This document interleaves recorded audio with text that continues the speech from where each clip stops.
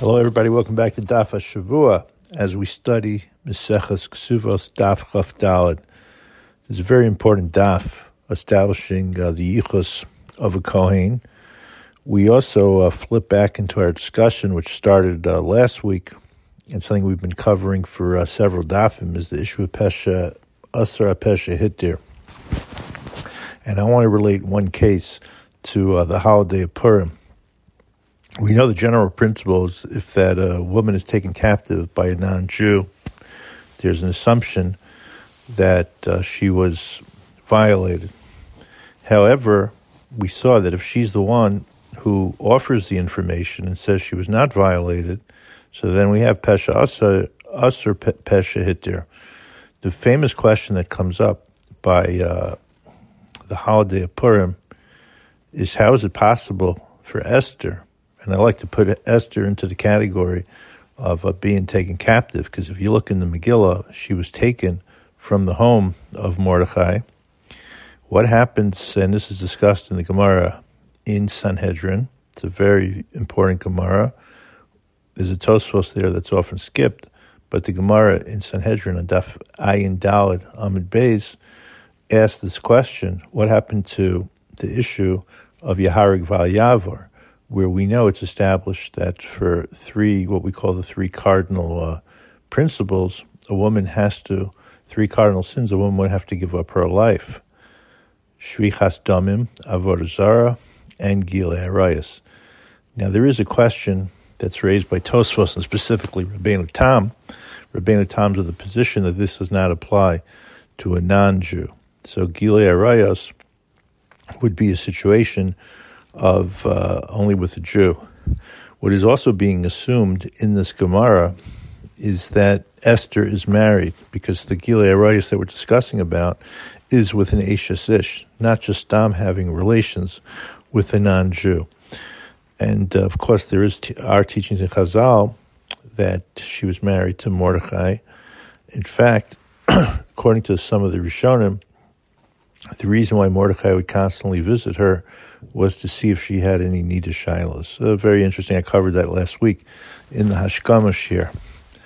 So, putting aside the explanation of Rabbeinu Tam, we end up with a very famous position. Now, this position is actually mentioned in the Gemara itself, that a woman is Karka Olam, which means that she is being treated as acting in a passive way, that it's the man, especially in the situation of Achashverosh, who was more active, and then she was passive.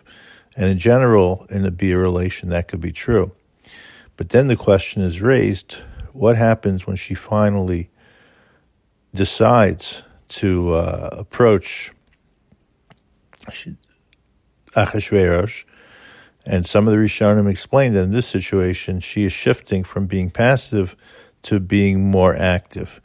There's a very interesting tshuva of the Noda B'Yehuda, and the Noda B'Yehuda says on this topic that we have a special exception. This could be found in Noda B'Yehuda in most editions of the Noda B'Yehuda that we have in Yordea, Kuf Samach Aleph, that there's an exception to the rule of Yaharig Val Yavor, that normally a person can't violate one of the cardinal sins, even to save a life. But when one is transgressing the sin in order to save not just a few people, but the entire nation, or a significant part of the nation. So in the case of Esther, was permitted to go to the king on her own volition. Now, there is an interesting question, was she allowed to be back with her husband? And the assumption, and you can see this in the Maharik, in Tshuva 167, Kuf Samazayin, is that she would not be allowed to again be with her husband. I mean, you just talk about the unbelievable consequences of what's taking place. And it's much easier to look at this outside than looking at in real cases. We had cases in Nazi Germany where similar issues came up. There is, as I mentioned before, a very famous Tosfos, it's a very long Tosfos, who goes through many of the details of this question. But I just wanted to give a little bit of a connection as we are approaching the Chag of Purim. And this is a big question. A lot of big questions, you have to just appreciate, have been asked before. We're not the first ones that ask the question, and it's addressed by Chazal. Tosfos Divrei HaMaschil Esther Fahesi Ahave. That's also the context of Tosfos is because Gemara points out that Yaharg V'Yavar would also apply even beyond the three cardinal principles if your enemies, the enemies of the Jewish people, declared something publicly that the Jews could not be involved in, like a specific mitzvah. Even in that situation, for Kiddush Hashem, one would have to give up their life. And there's tons of tshuvos on these issues, how they applied. We have a lot of discussion in the First Crusades, 1096, a lot of questions, even during Chmielnicki massacre, 1648, and of course, most recently during the Shoah. It also, of course, raises the question today. You have more women in the Israeli army that are actually involved in combat. Not getting into our discussions, whether that's good or bad, political discussions and beyond, but there are combat units that are mixed, or maybe even separate, but the bottom line is, Chas v'shalom al tiftel l'satan, what happens if one of these women is taken captive? Now, again, the halachic issue is secondary to the safety of the person, but these are questions that could come up, and sometimes it's going to be the balance, as the Noda B'Yehuda pointed out, as far as saving the Jewish nation. That would be a reason maybe where we would allow certain behavior if Chas v'Shalom, that's what's happening. So these are major, major questions. The advantage that you seem to have in the case of Esther is Esther did have a good posek named Mordechai. So these questions were not, they didn't have to be decided by the victims themselves, where so often these decisions have to be discussed. You give up your life for these specific sins in order to create Kiddush Hashem. Let's spend some time on the yichus of a Kohen. Everybody knows the joke about the person who comes to a Gabbai and says, I'm a Kohen because my father was a Kohen, etc., etc. I mean, that's really the punchline of the joke, but not the actual joke. But you could ask me on Shabbos if you didn't get it. Somebody comes to the shul, Ket Torah, any shul, wants to join as a member of the shul. The rabbi has to make sure of a few things. And people in the community are relying on this. First of all, we want to know, is this person Jewish? Just because they say they're Jewish, how do we know they're Jewish? So that's usually pretty easy to establish. We're going to reference another community. They knew the parents. We actually require on our membership, we don't do a full investigation, but they need to identify where was their previous shul. We want to see the mother's name, and which is the most important. We like to see the father's name as well. And we ask people, and generally we could rely on people telling the truth. Were you a ger? Were you a convert? Of course, there's nothing to be embarrassed about. But if someone then says, not only am I a Baal Tshuva, but I'm a Kohen. If somebody says that they're a ger and they're a Kohen, we know we don't believe that. But what's this person's believability? They're not trying to lie. Maybe they were told by a parent that they're a Kohen. Often at a bar mitzvah, maybe for the first time, the parent's going to have this conversation with the kid, especially if it's a kid who didn't go to shul, didn't know whether his father duchened or not, which I assume they do in conservative, non-Orthodox synagogues, especially today when you have so many people who are unaffiliated. It's going to be even harder to trace. You see, if it's somebody who's coming from a non-Orthodox synagogue, okay, maybe you could look at the gravestone. In certain situations, Rabbi Soloveitchik said that would be enough to establish a chazaka. Not every case. You have to obviously trust the people who are in charge of the gravestone. What we say by the gravestone is you'll see the hands on it. if it goes back generations of hands on the hands like the Birchas Kohanim, Amul Levi, we have on going back a few generations, at least that I'm aware of, Netilas Yadayim cup. Now, being a Levi is really not a big deal as far as establishing the Yichus today, but for Kohen, it's very important as far as whether a Kohen can marry a Grusha. So just because a guy says he's a Kohen doesn't necessarily mean that he is a Kohen. And that's what's going on in our Gemara. And we've seen this in practical ways. I've seen people who have actually switched their affiliation multiple times, which means they thought they were Kohen, and then they find out they're Levi, now they find out they're Yisrael. So this Gemara is going to go through how we establish it and what the consequences are. Now, sometimes the consequences are significant because you're going to have a Kohen cannot marry a Grusha. So Baal Tshuva comes and he says he's a Kohen, he should not be able to marry a Grusha. But what happens if we can't establish his Yichus? Now, let's say he has the name Katz or the name Cohen. That's not necessarily enough to establish the Yichus, because in Keter Torah, there are a number of Katzes who are not Kohanim. How about anybody know any Cohens who are not Kohanim? I do, at least Cohen that's spelled with a K. And again, the name Cohen, maybe they were trying to make it sound less Jewish than Goldberg, who knows? So we need to do a little bit of research. That's what this Gemara is going to help establish. I want to read to you Rambam, which is going to be a good starting point for this discussion, which we hopefully will continue next week. So this Rambam is found in Hilchos Yisurei Bia, which just gives you a sense of the consequences. You see, a Kohen is more than just Birchas Kohanim. I may have told the story that I used to think that in Eretz Yisrael, in every location, there's Birchas Kohanim.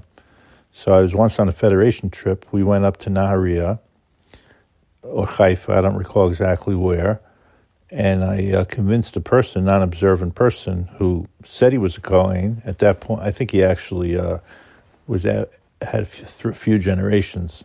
They were able to establish the Yichus. But either way, he said he was a Kohen and he wanted to be Olel Duchen. It's a whole discussion. What happens if a person is not a Kohen and goes up to Duchen? They're going to violate an Aseh of the Torah, that's for sure. But it's a bigger discussion. And the only way I was able to get him to go to shul was by telling him there's a Birchas Kohanim. I was wrong, because happens to be Birchas Kohanim on a daily basis does not take place in the entire Eretz Yisrael. There's certain northern parts of the country where they never established or never went back to saying Birchas Kohanim during the week. So the whole history connects to the Vilna Gaon, etc. So the Rambam in Perek Chaf, Halacha Yud Gimel, it gives you the consequences and a little bit of the procedure, and it's based on the Mishnah that we saw last week, continuing with the Gemara. And a lot of this Gemara today is going to be on the second daf. Misha Babas Manazev Amar Kohen Ani. Rambam is saying in his time, but we apply this to our time as well. Guy says he's a Kohen. Eino Neman. That's not enough to establish his Nemanus. Ve'in malanosa lakuna al pi atzmo. And then the Rambam says, what are the consequences? V'lo yikra b'Torah. He doesn't get to read in the Torah Rishon, which the Kohen gets the first Aliyah. V'lo yisas kapav. You can't let him go up to Duchen. V'lo yochal b'kadshe hagavol ad shielo eid echad. And he wouldn't be able to eat food that's eaten within the boundaries of Eretz Yisrael. This discussion not for now, but Eid Echad would be believed. So if there's another Eid Echad over here would be considered believed. Ad shielo Eid Echad. You don't require two Eidim. We're in the world of Isra v'Heter. Eid Echad neman b'Yisurin. Ava oser atzma b'gerusha v'zona v'chalala v'ena matami l'mesim. The fact that he comes and he says that he's a Kohen, he's not going to be able to marry a Grusha, Zona, Chalola. These are people who an confirmed Kohen can't marry. Ve'ena matami l'mesim. He's not going to be able to go to a Levaya, unless it was one of his Zayin Krovim. And then the Rambam even goes on to discuss the punishment for this. Now the question is, why? Right? Why is there this distinction that is made? It is just being done out of chumrah. So some of the Mefarshim explain on the Rambam that once he considers himself a priest, a Kohen, it's as if he's taken a neder not to get involved in these activities. You could also just say that it is l'chumrah, to be sure.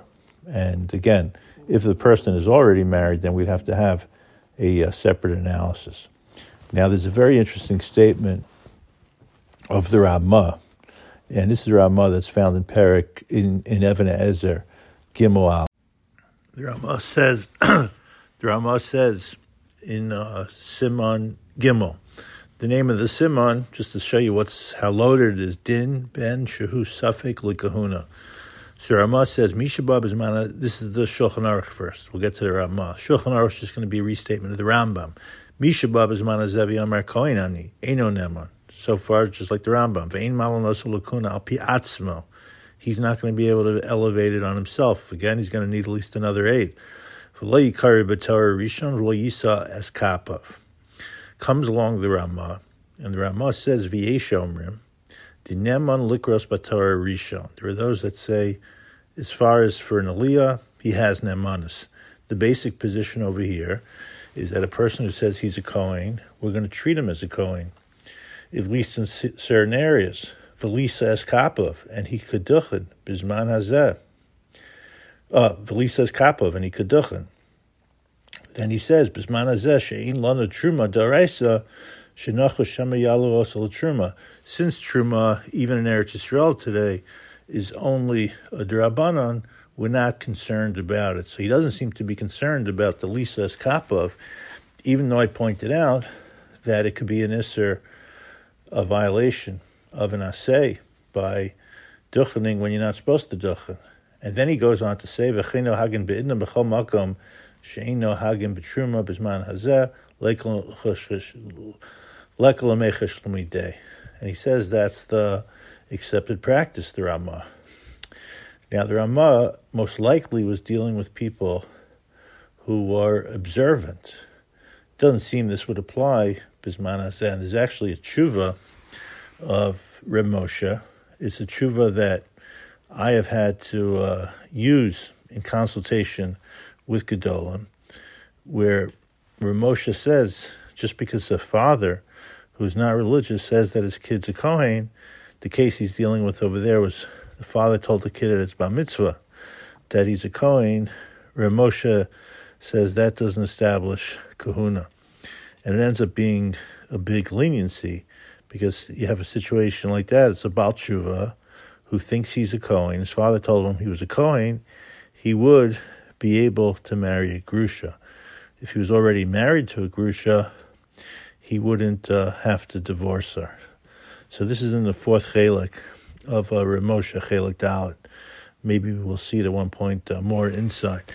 Now, even on this Ramah, there was tremendous controversy, and not everybody held of it. Even see the Maggid Mishnah talking about this on the Rambam and the Chelkas Mecholkek on the Shulchan Aruch, that it wasn't accepted. Now, what's interesting is the Shulchan Aruch adds, and the Ramah is going to agree with this, Hava Oser Atzmo Begrusha V'Zona V'Chalola.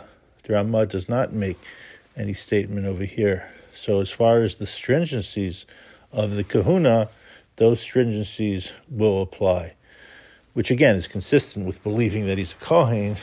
But when the Shulchan Aruch said it, it wasn't necessarily for the same reason that the Ramah is saying it. For the Shulchan Aruch, he's saying it whether it was because of neder or because of chumrah. The Ramah seems to say there's not so many consequences to it. Why he's not worried about Olel Duchen is a curious question that needs to be resolved. Okay, we're going to stop here. You should have a great week of learning.